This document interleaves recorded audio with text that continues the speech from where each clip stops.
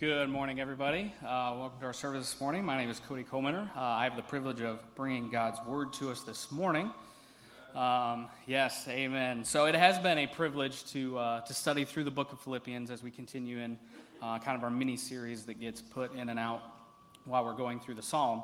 But it's been a great privilege to study with a group of guys, starting through the summer, small group leaders, being a partner with the Word partners, training through those principles, listening, communicating as we go forward. It's really been an encouragement. Some of you may or may not know, I was able to go on a kind of a short-term missions trip to Costa Rica in August, where we supported those pastors that are part of Word Partners there as they joined together for their training ministry to learn these principles that we're kind of going through here as a church and here as leaders and men. And part of that, I was able to have my own personal translator, Oscar. So without him, I wouldn't have heard anything or gotten anything out of that, as I have about one freshman year semester of Spanish, and that's about all I could take with me of what I could retain from that.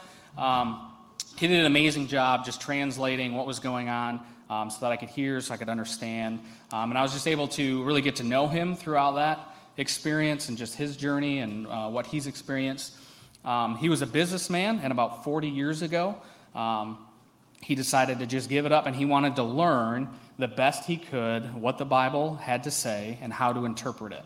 That's how he got into interpretation. So over 40 years, he learned 3 different languages, to be able to speak and write that. To top it off, he learned the original Greek so that he could pick out those words and have a translation. So it was very interesting getting to know him and his story. And as the week went on, one of the last couple of days, we were able to, again, just talk to him about his story. And he shared with me, because the whole time he kind of had a tablet, and he was going through, he'd speak, and he was looking at things. And so he shared with me his own commentary, per se, on this app that he had. And it was different versions. There was interpretation, Greek words put in there with his own explanations that he developed over the course of these 40 years. Now, he did end up being able to be teacher and kind of some secondary education for a source of income over that time. But he really dedicated his time to learning what the Word had to say and having that accurate interpretation of what it was. And I was just amazed that it wasn't for production, it wasn't for publishing to put out. It was just his own study material that was really advanced as he would go through and show me those things. But as we were going on, he shared with me that the principles that he had been hearing. So keep in mind, while he was listening in Spanish, translating to me in English, and looking up these verses in his own app, he was able to actually retain and take away from that training these principles that were being taught. And so 2 of the pastors of those trainers, that training group that kind of ended their 4-year journey, are going to start a new group with some local pastors. That's the way it works. So that was a blessing there that they were able to learn the principles and train where they're now going to start a group. And Oscar is going to be a part of that. Because this guy who I thought knew more than anybody probably in the room heard these principles, saw what the pastors were going through, and he had a desire to know the exact transportation. So he knew what the Word said, and so the importance of that. And so he's going to be committed over the next 4 years to attend those trainings and help those pastors, but for himself to learn. It was just an encouraging. If that's all I took away from that mission trip, it would have been worth it for his story. But just an encouragement to you guys as we go through small groups, as these principles get installed. Like, it's not for just preachers or preparing a message or biblical scholars. It's for parents, it's for teens, it's for kids. So really be encouraged. If you haven't joined a small group, that's kind of my mini promotion. Like, it's never too late. Join one. You'll learn these principles. You'll be able to open your Bible and just be able to study it. It's not miraculous or science. It's just really... But I feel like I could promote Word Partners or missions trips or what we're doing in a small group, but I know the reason we're here this morning is to ourselves listen and communicate what the text has to say. So this morning, our text is going to be in Philippians chapter 1, starting us in verse 12. Now, as you guys open your Bibles there or turn or swipe to it, a principle that I've learned, I've always been involved in our kids' homeschooling. We homeschool our children, and the last couple of years we've been in the CC curriculum, and I kind of heard and helped out where I can. But this year I kind of took a big step, and now I'm one of the tutors for our once-a-week gatherings. And so one of the main principles I've really been able to instill and learn and know the importance of in a learning education is the practice of repetition. So this morning I just have one point, one phrase that we'll put up there when it comes up, and that's just so a pattern of repetition strategically. When you guys go away from this meeting this morning, we're only here for half hour, 45 minutes preaching the word. Later on this evening, you guys can go about and know what this passage of Scripture is and be able to communicate that effectively. So I'll read it for us aloud. Philippians chapter 1, starting in verse 12. I want you to know, brothers, that what has happened to me has really served to advance the gospel, so that it has become known throughout the whole imperial guard and to the rest that my imprisonment is for Christ. And most of the brothers, having been confident in the Lord by imprisonment, are much more bold to speak the word without fear. Some indeed preach Christ from envy and rivalry, but others from goodwill. The latter do it out of love, knowing that I am put here for the defense of the gospel. The former proclaim Christ out of selfish ambition, not sincerely, but thinking to afflict me in my imprisonment. What then? Only that in every way, whether in pretense or in truth, Christ is proclaimed, and in that I rejoice. This is the word of the Lord.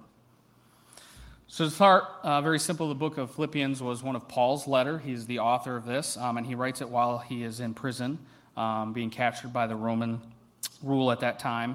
And during this ministry, it's that he finds himself in this prison. He, also known as the prison epistles, he writes these various books throughout the Bible, like Colossians and Ephesians. Philippians is one of those, to get a context around where he's at and what he's writing to. He found himself in this predicament along his third missionary journey around 56 or 57 AD. He was traveling primarily throughout to offer relief funds to those Christian or Jewish Christians in Jerusalem who were enduring a famine. So he had some funds for his missionary journey, and that's where he was going and traveling. So I know this from this week, so all you CC kids should know. So he starts in Asia Minor, and he's traveling to Jerusalem to deliver these funds. On the way there, he stops at the church at Ephesus, and during this meeting, the Holy Spirit kind of reveals to him his future coming imprisonment. So a lot of the time this morning, we're going to learn about Paul and where he's at. So if you want to flip over to Acts chapter 20, we'll be here just for a brief second as we're going there. So he arrived there on this missionary journey, and he was presented with this in Acts 20, verses 22 through 24.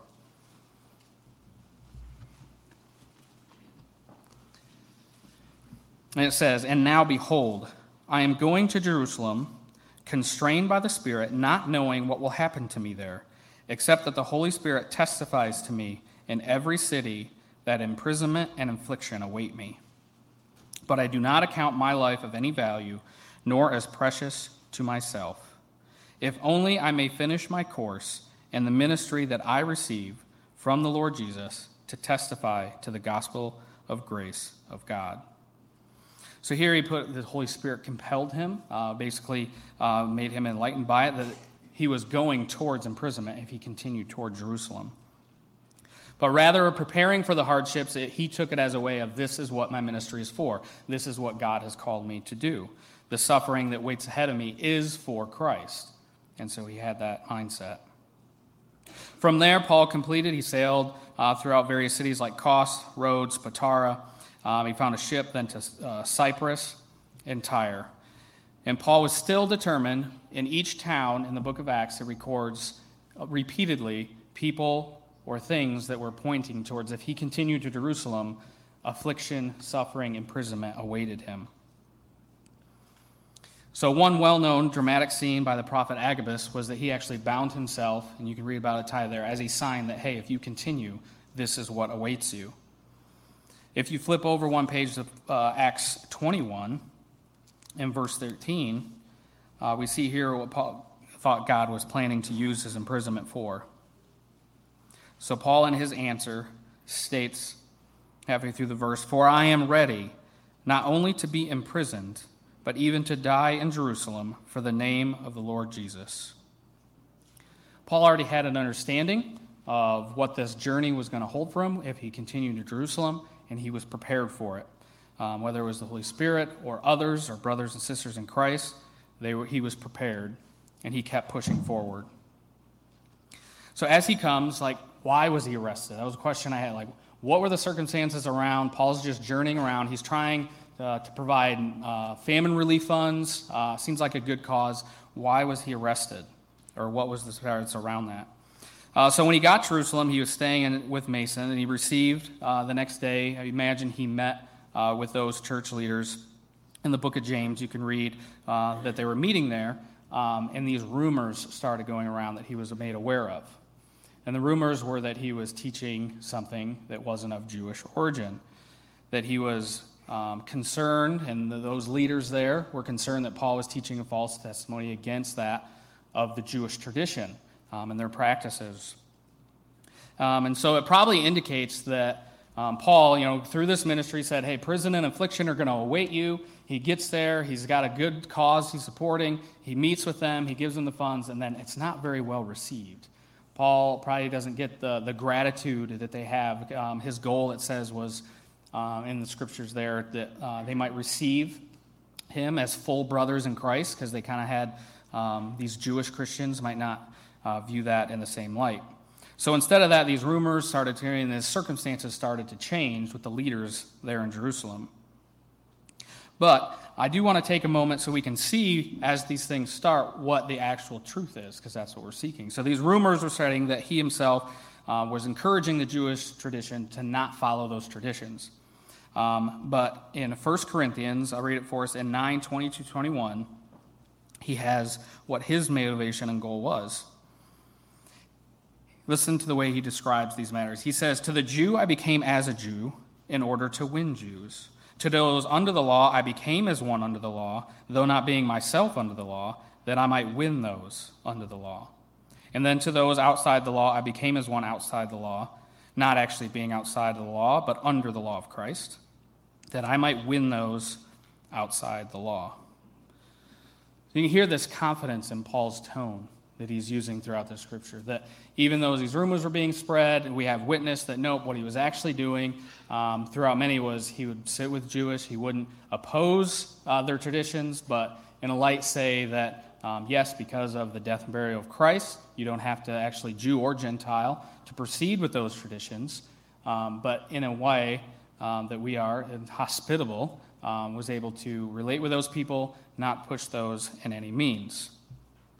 And this man's influence kept going forward, right? Regardless of this, he kept going. Regardless of rumors or imprisonment, he kept going forward. We see this kind of action today in our movies like the movie 300 or Braveheart or Cinderella Man, like these people that have been told time and time again, you can't do it, and yet they keep pushing forward, right? They keep pushing and standing firm for what they believe in. So this is the mindset. Paul is now in prison for this. He gets to town. They were uprioted. They thought he was giving false. The Romans had to take him because of the chaos and the port they were having, and now he's in prison and writing to this church in Philippians that he had started. All right. So in this encouraging way, he tells pastors or the church in the first couple 11 verses. He stated by encouraging the church on what he sees God do in them, what he knows God will do in them, and what he prays God will do in them. And those are the points from our first message. You can look that up if you've missed that from Nick. So this is where we start in verse 12.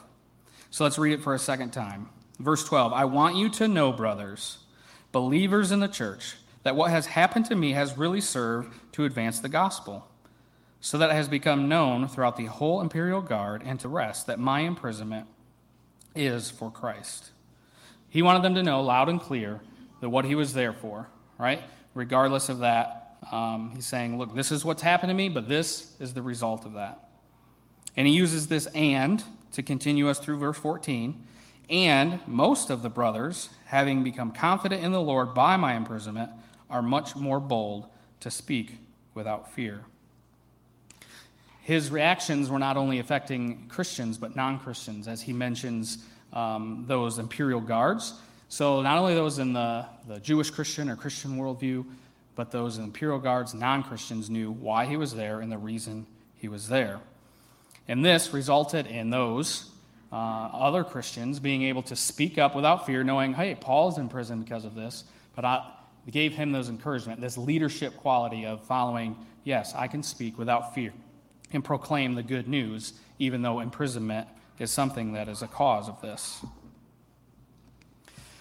So we continue with some heavy things here as we transition now to the next couple of verses. You have the question of why. This encouraging letter, right? It's supposed to be meant to encourage and uplift, give confidence to those readers. He has this different types of people he brings up, and he compares them. So I want to point out the two different types of people he brings up. Verse 15, it states, some indeed preach Christ from envy, rivalry, but others from goodwill. The latter do it out of love, knowing that I'm put here for the defense of the God. The former proclaim Christ out of selfish ambition, not necessarily, but thinking to afflict me in my imprisonment. So the differences in these, some do it out of envy, rivalry, there's selfish intent there that you can read, and the others out of goodwill, out of love, compassion, right? But what's the same? That they both preach Christ. So it says there, in both the former they preach Christ, and afterwards. So both these people had different motives, right? That's the difference, their heart in it, their motivation for preaching, but they both preach Christ. So why does he bring this up when he's proclaiming the good news?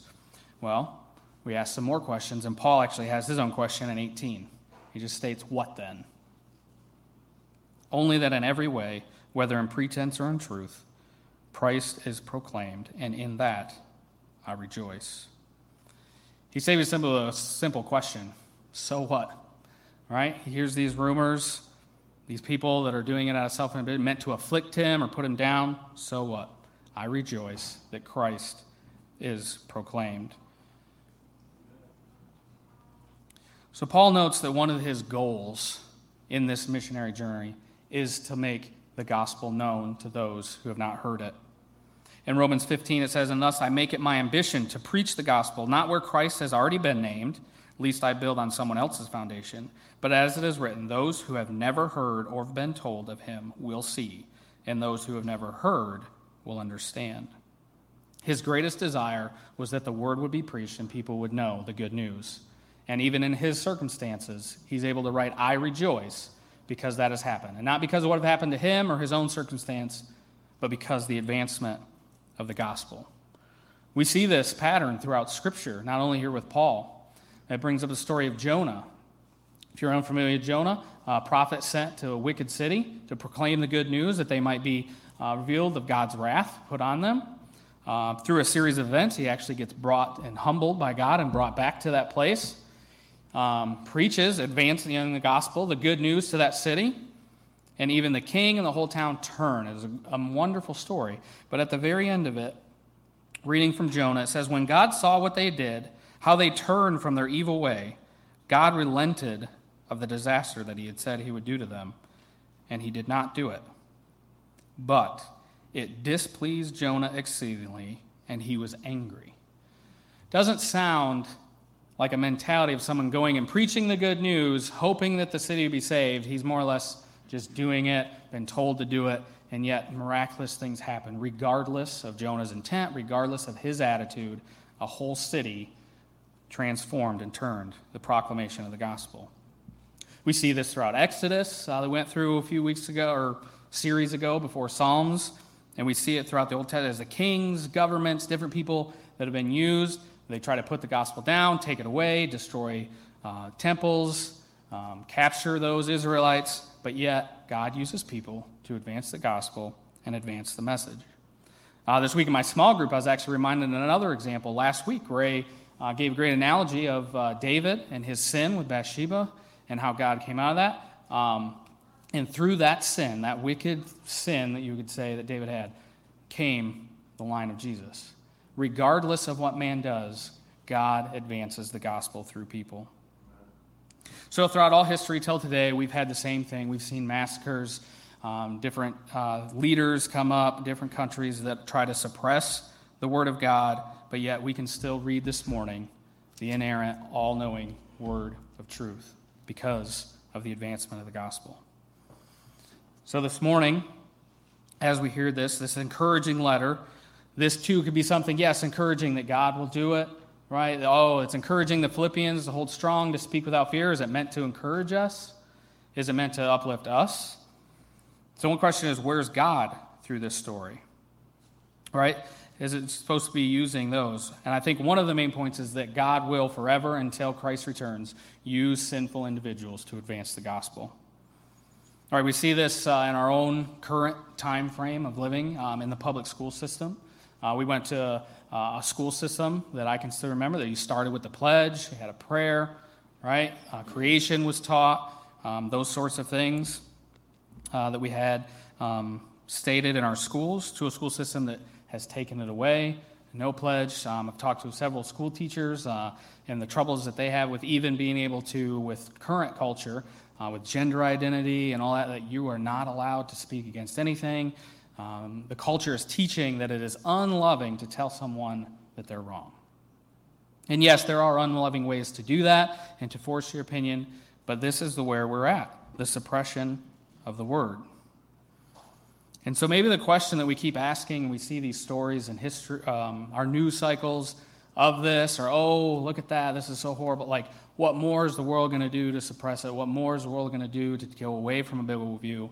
Might not be the right question to, like, how do we stop it? And it might be, who is God using to speak up without fear in this situation? Who is God using to advance the gospel regardless of the circumstances? My son Clay is really into the Romans right now. Reads books on them, watches the history shows, into their way of life, their military. And so one time through this, we were able to see and talk about, because one thing he really likes is their military and this shield and sword that he really likes to play with, right? And so we talk about the shield and what it's used for. So what's the formation that they do? Remember?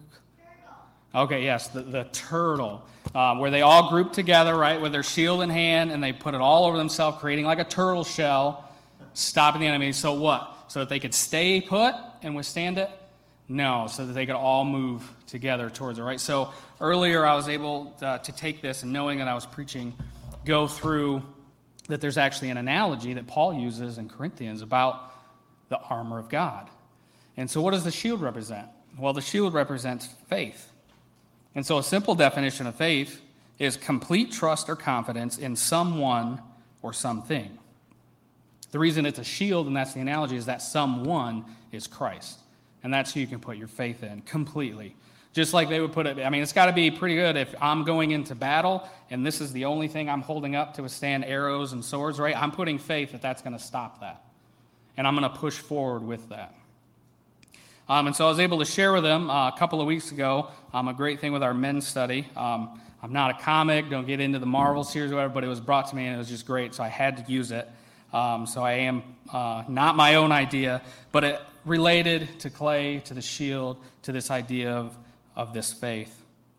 So Captain America, with his shield in hand, says, it doesn't matter what the press says, doesn't matter what the politicians or the mob say, doesn't matter if the whole country decides that something wrong is something right.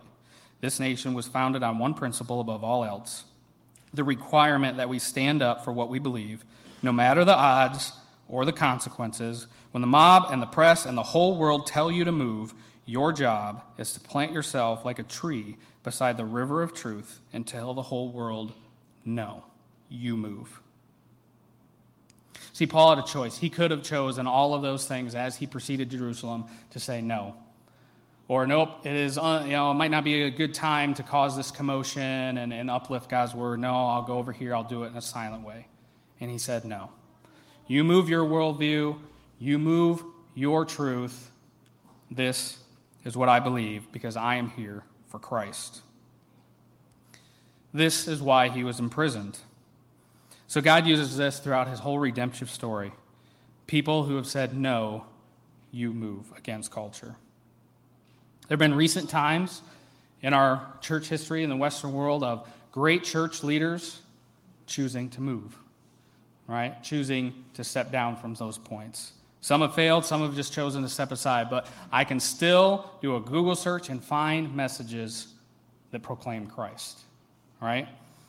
Sometimes the negative stories, we get caught up in this worldview of the negative news and the negative outcome of things. And, oh, look at this great thing. Oh, but it fell, right? Oh, this great church, but now it's divided. Look at the mess it's created, the people that are hurt by it. Is that the takeaway? Was their ministry before that event not useful for the advance of the gospel? There's something we learned this morning that regardless of that, and why Paul can say he can rejoice because of the advancement of the gospel. These leaders, it's not now something that, they weren't preaching the gospel because it was useful for the advancement of the gospel. And in that, we can rejoice in those times. I think the second thing this points out is our lack of faith. Our lack of faith because of the influence we get with men in power, with churches that are uplifted, with main speakers and influencers of our time, even political leaders, the power that they have is maybe our lack of faith in what God is doing. This mentality of we can buckle down and do it, right? We don't need this shield, right? We don't need faith in Christ. That if the world teaching of you buckle down, you can do anything, you put your heart's desire to, put all your energy into that, you can overcome odds, these great stories. But what's the Bible say? Do not think of yourselves, but to love God with all your heart, soul, mind, and strength. That's where you put your energy. That's where you put your time and your commitment. And in that we can see. I know this last year or year and a half now, it seems like has been hard with everybody with COVID. It's kind of challenged everybody's faith in a time. Questions about what's God doing in this, right? Because we've seen businesses close, churches have to close, people have to change jobs, this heartache, right? I was able to, in Costa Rica, able to witness this with the other pastors, the two that I mentioned, that Fabian and Rafael, who are going to start this group, during a couple of their due sessions or sermons, hear the heartache that even COVID has caused globally. Because while here in the United States, we passed laws that, you can't evict people if they don't pay rent, they get to stay there. Other things as far as relief funds, businesses, you got to freeze rates, can't go up, those kind of things, right? Well, that wasn't the case everywhere. In Costa Rica, that wasn't the case at all. Actually, the electricity is something provided by the government, and those rates went up. And things started to go up immediately. They didn't get relief because we didn't tour there. We didn't go to their resorts. There was a lot of hurt and heartache there. And so these church leaders, they were able to share these powerful messages and emotional content of not being able to know if they could keep the lights on. I know Raphael shared about maybe selling the building and meeting in homes because they couldn't support that. Just over learning about this group for the short time I was there, through this 4 years period of training that they were brought together, they had 2 pastors of the group die. They had this anxiety and fear of COVID and the things that had happened, but yet they came prepared that week to share emotional heartache and joy because they could proclaim the good news to their towns. It was just an amazing thing to see. So it was regardless of their circumstances that they had that joyful heart. And so maybe this morning the question would be to you, are you a person that is consumed with maybe what your circumstances are currently? You've been a person that may be hurt by an influential leader or someone who is influential in your life, and maybe you see the hurt from it and not the joy. Or a kid, if you're in public schools, do you see the children becoming more and more worldly against what you're seeing with your church friends, and you wonder where you're going to fit in? Do any of these circumstances bring your own identity into the mix and where you fit in, right, and where you call home? So this text this morning is meant to bring encouraging, but it also is meant to be a reminder of where our faith is. So we're to hold up our shield, to rejoice, to push back, and proclaim, regardless of the circumstances that we might be in, regardless of the outcome that might be us, because as Paul wrote, it wasn't him that he was concerned. He rejoiced because it was Christ that was proclaimed regardless.